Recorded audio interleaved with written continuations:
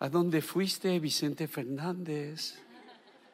Me fui de parranda y aquí estoy, la santa parranda. Os invito a sentaros. Es un honor, un privilegio de estar aquí, un honor y un privilegio, sobre todo para mí, de estar con Marilís, mi santa esposa.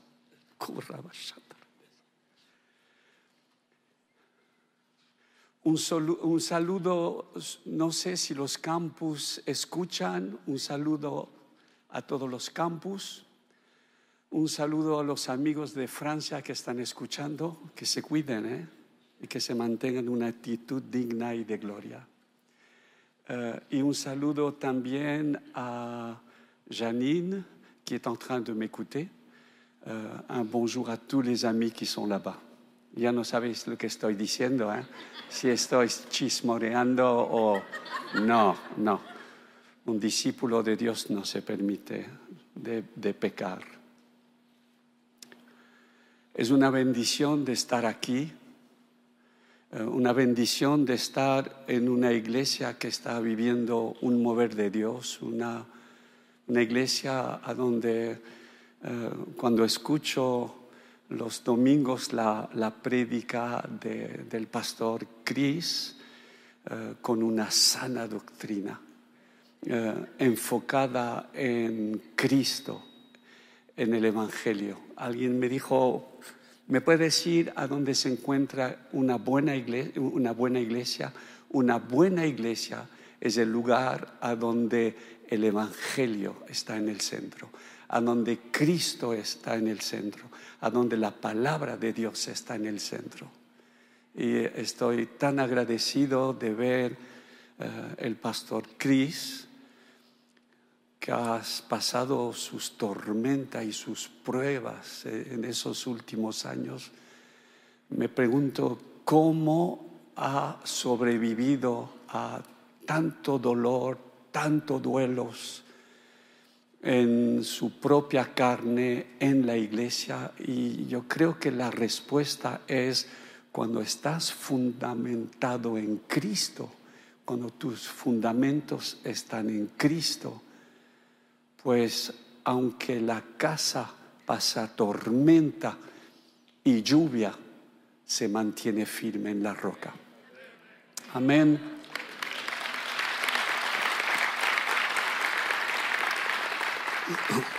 Había muchas cosas en mi corazón, pero me gustaría compartir algo de muy sencillo que creo que es de fundamento para este tiempo. En los minutos que me quedan, os invito a ir al libro de los Hechos. Hechos, capítulo 1.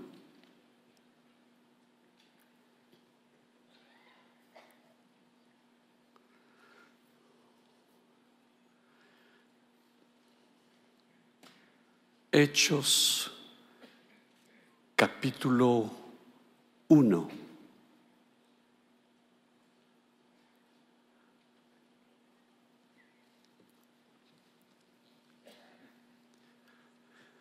Y antes de leer el primer texto, me gustaría compartir a dónde voy. El libro de los Hechos, y ayúdame, Padre, en este momento. El libro de los Hechos, en unos 27, 28 capítulos, nos habla, y es Lucas que lo comparte, sobre el desarrollo de la iglesia llena del Espíritu Santo, creciendo y bendiciendo al mundo. 28 capítulos, muy sencillo, unas páginas. Si estudia la vida de Napoleón, de Alejandro Magno, son decenas de miles de páginas sobre la vida de un hombre. Aquí tenemos, y Lucas tiene el arte con la ayuda del Espíritu Santo, de transmitir en unas pocas páginas cómo se desató el poder del Espíritu Santo. Jesús, el centro del mensaje, la salvación viene, se manifiesta y dice a sus discípulos, pues me voy. Ahora la responsabilidad es vuestra. Y lleno del Espíritu Santo, en unos años hubo un derramamiento del Evangelio, de la palabra, en todo el occidente. Y 2000 años después, nosotros vivimos el poder del Espíritu Santo. ¿Cuál fue el secreto? Descubrí uno en el libro de los Hechos, tan discreto que puede leer, pasar sobre él y no darte cuenta. Vamos a las Escrituras. Hechos, capítulo 1.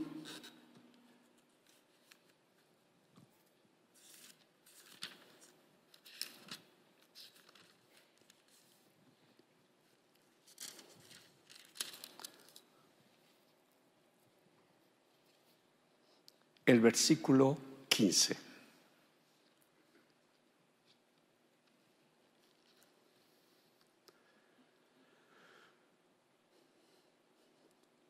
Durante aquellos días, cuando aproximadamente 120 creyentes estaban juntos en un mismo lugar.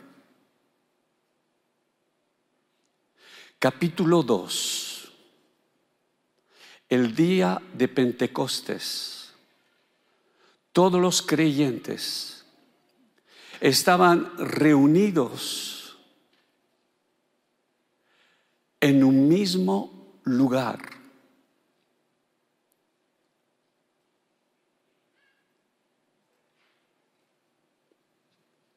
¿Cuál es el secreto? Juntos. Juntos. Esa palabra, juntos, se encuentra 12 veces. Bueno, lo he leído precisamente 15 veces en el Nuevo Testamento. 12 veces en el libro de Hechos. Juntos. Y suena tan normal. ¿Qué estaban haciendo? Estaban orando juntos. ¿Qué estaban haciendo? Estaban estudiando juntos. ¿Qué estaban haciendo? Pues juntos subieron al templo para orar. ¿Qué estaban haciendo? Pues al momento de la persecución, Hechos capítulo 4, levantaron juntos la voz. Capítulo 7, esta vez en un contexto de paganos o de judíos religiosos, enfadado, enfurecido en contra del sermón de Esteban, juntos se echaron sobre él para matarlo. Es la misma palabra.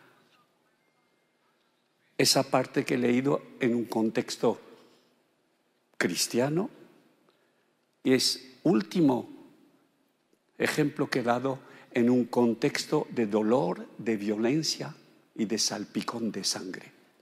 ¿Cuál es la palabra? Juntos.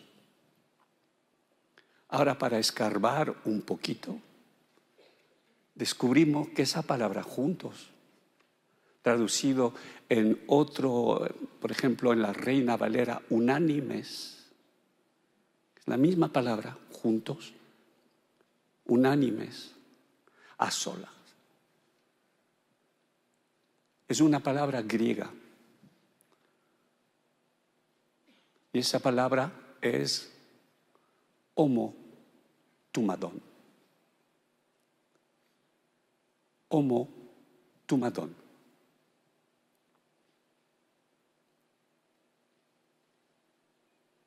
No te preocupes, no te voy a complicar la cosa.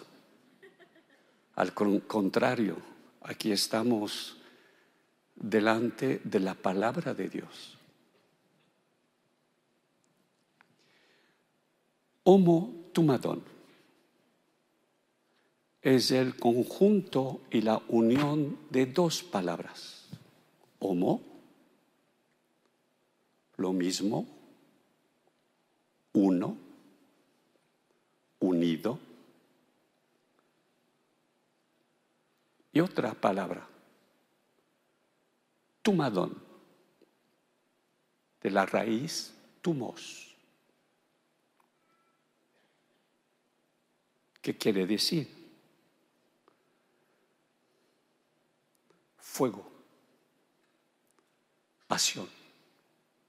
El tumos, literalmente, el furor de un hombre embriagado, un borracho, que regresa a casa, un padre de familia, enfurecido por el calor del vino, loco, ha perdido su sentido cabal, entra en casa, no abre la puerta, mete una patada en la puerta, a grito pega a su esposa, pega a sus hijos, rompe la mesa.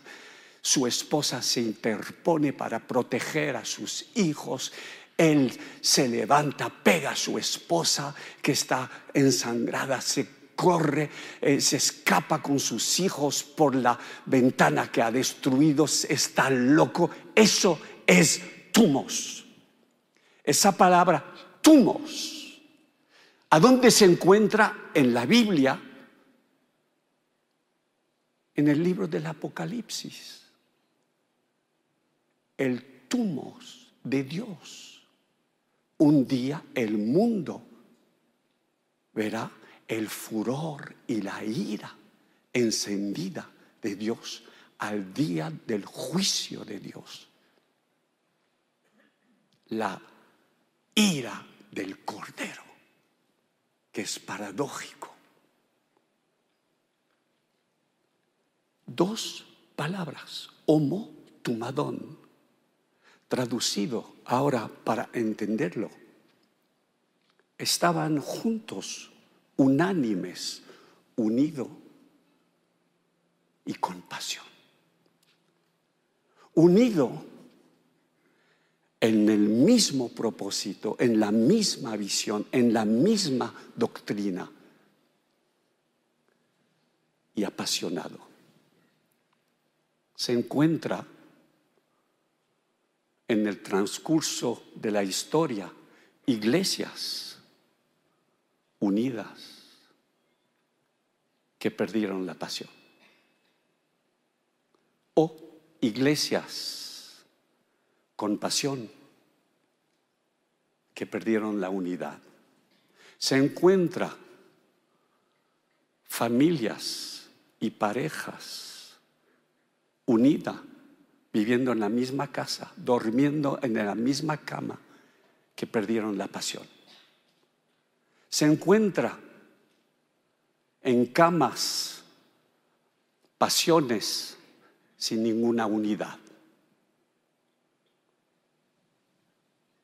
Y el reto de tu vida, el reto de tu familia, el reto de tu casa, el reto de tu matrimonio, el reto de una iglesia es de vivir unido y con pasión. En el libro de los Hechos descubrimos que antes de la visitación, antes del fuego, antes del poder del Espíritu Santo, capítulo 1, el Espíritu Santo bajó. En el capítulo 2 estaban orando, unido y apasionado. En el capítulo 2, antes que el Espíritu Santo, todavía 10 días después, porque es fácil de experimentar una visitación de 1, 2 o 3 días y después las cosas se calman, se tranquilizan, se apagan, caen en letargia. Y después necesitamos regresar otra vez a otra experiencia mística de poder. Y el peligro es de vivir una vida cristiana que es tan peligrosa. ¿Estáis conmigo? Es sencillito. Es el desafío de la iglesia, de vivir unido y apasionado. Así que me gustó mucho ayer cuando el pastor Chris introdujo la reunión, habló de Juan capítulo 17 y compartió sobre la oración de Jesús. Jesús dijo: Padre, somos uno, pero quiero que sean unos.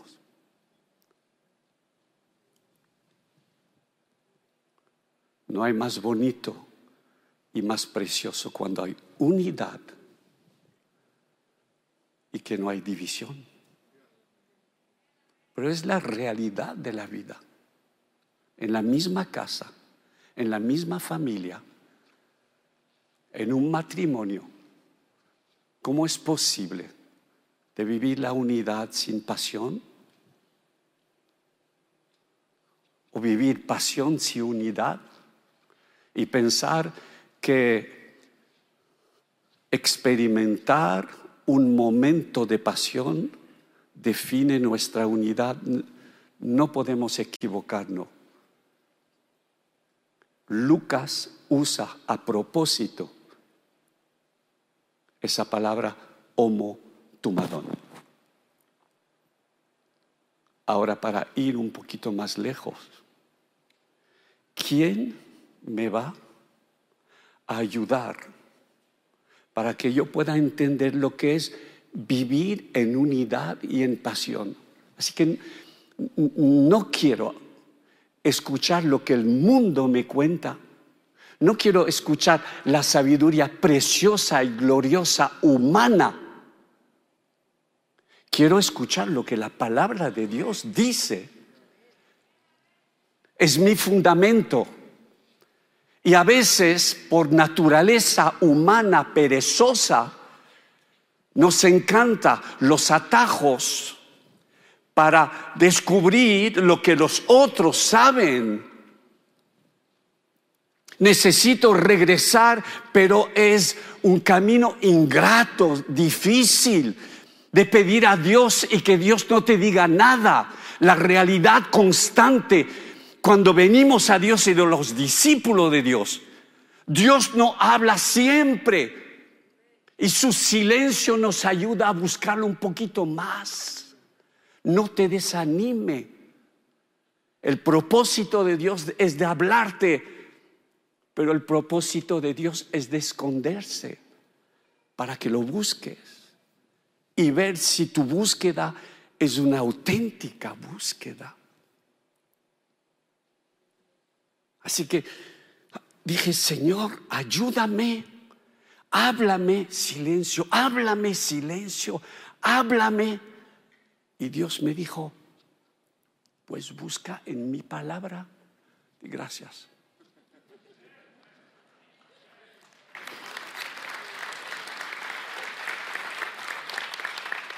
¡Qué revelación!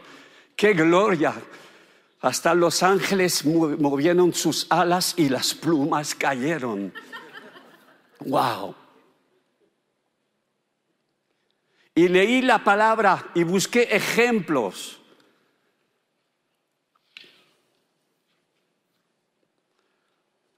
En la primera familia, Caín y Abel, 2 hermanos del mismo padre y de la misma madre. Caín y Abel. expresión de unidad y de pasión en un sacrificio. Y la sangre se derramó. ¿Por qué? ¿A causa de una mujer? No. ¿A causa del alcohol? En esos tiempos no había alcohol, ni tequila, ni chela. ¿Asunto de herencia o de dinero? No. Un asunto de religión, un asunto de adoración, un asunto de sirviendo a Dios. ¿Cuál fue el conflicto? De unidad a división, celo, envidia, competencia. No manches, te lo digo.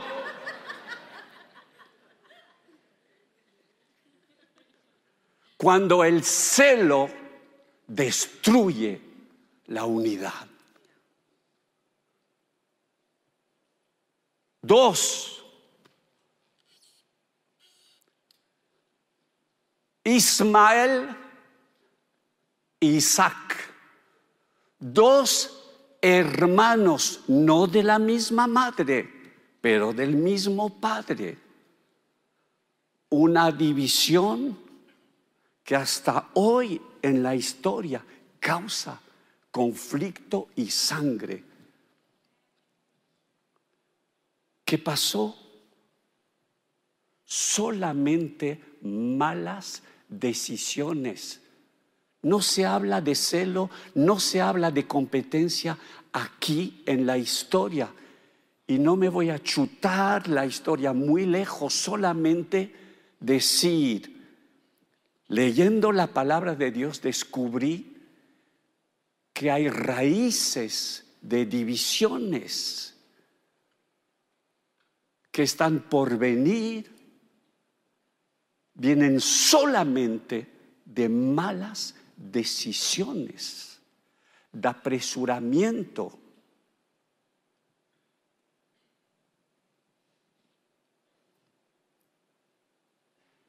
Pero el diablo, deja al diablo. A veces viene llorando. No soy culpable de todo, sí lo sé. Cálmate, hablaremos de ti después.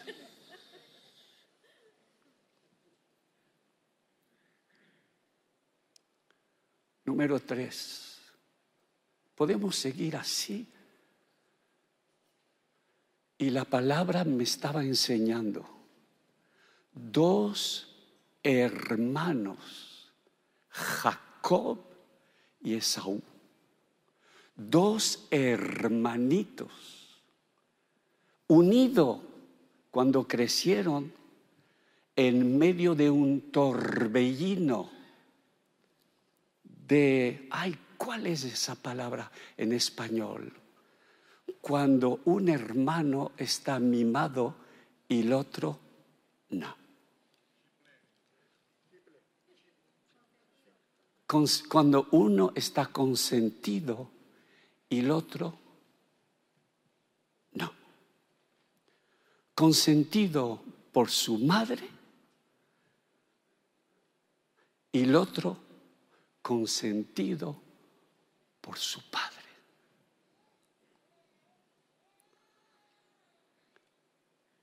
No hay circunstancia, no hay apresuramiento, no hay celo, hay solamente un asunto de familia. Los traumas que causa furor hasta la muerte. No hay peor que 2 hermanos de la carne entre en pleitos. Algunos me están mirando y dicen, y a veces hermanos en la iglesia están más cerca de nosotros que hermanos en la carne. Y acabó en un conflicto terrible. Número 4, voy rápido. Os dejo estudiar. Abro la puerta y te digo, entra por aquí. Lee el libro de Génesis, es precioso. Habla de inicio de unidad acabando con destrucción.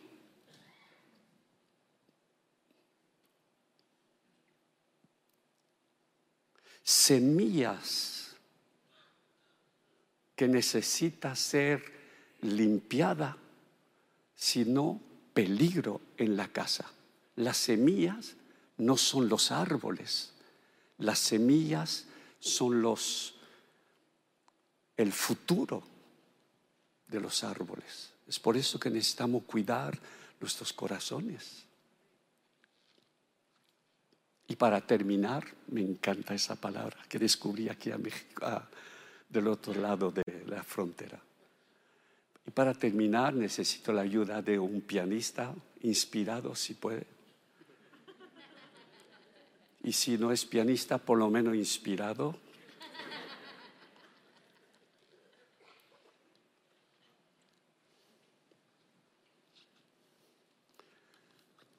¿Estáis por aquí?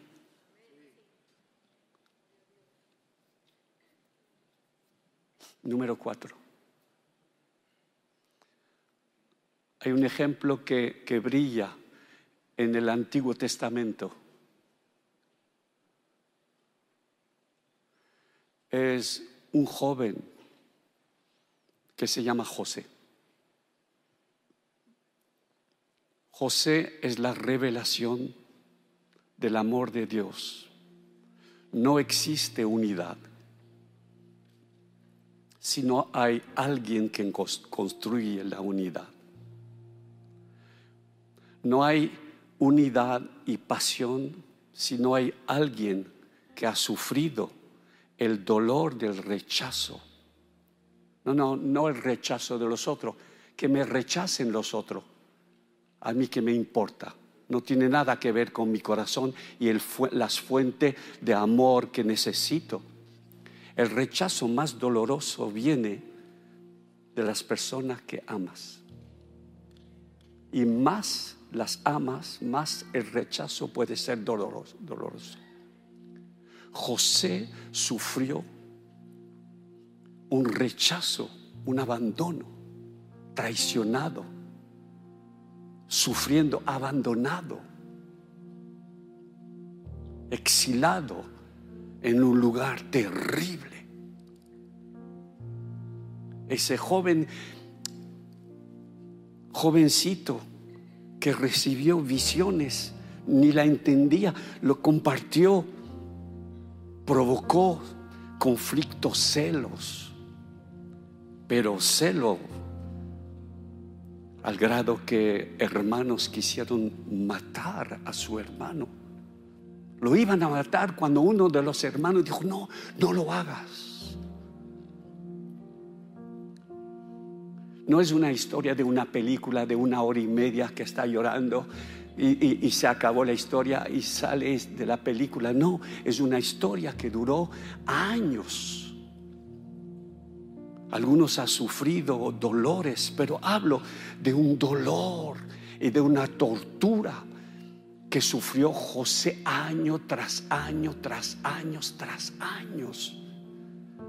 José en su dolor, al grado que llamó a sus hijos del dolor que él sufrió, transmitió a las generaciones el dolor. Manasés, Efraín. No puede existir unidad por casualidad. No puede existir unidad por imposición de mano. No puede existir unidad por una unción rara, extraña que nos visite durante 2 días. La unidad se construye. La unidad en tu matrimonio la puede destruir o la puede construir.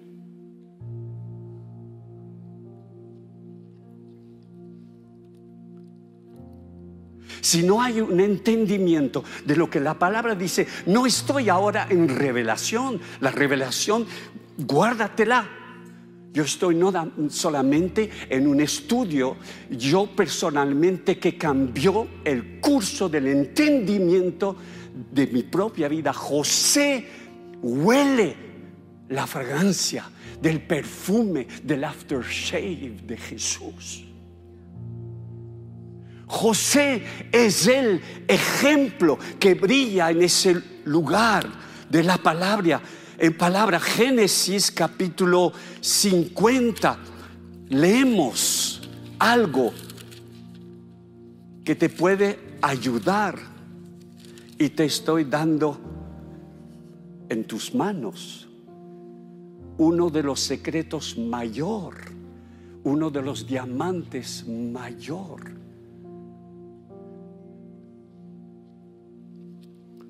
José dijo,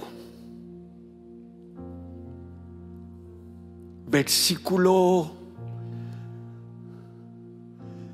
19 y 20.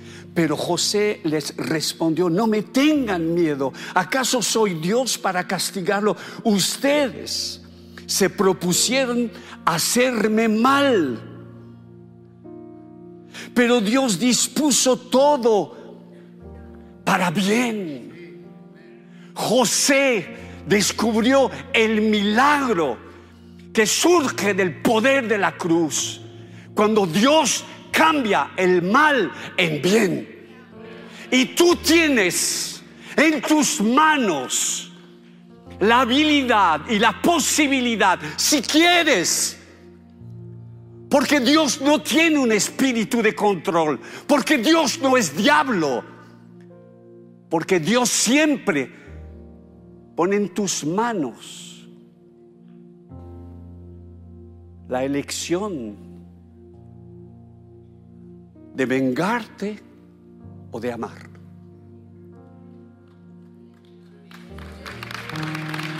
Y si es un aplauso para Jesús, un aplauso para Él.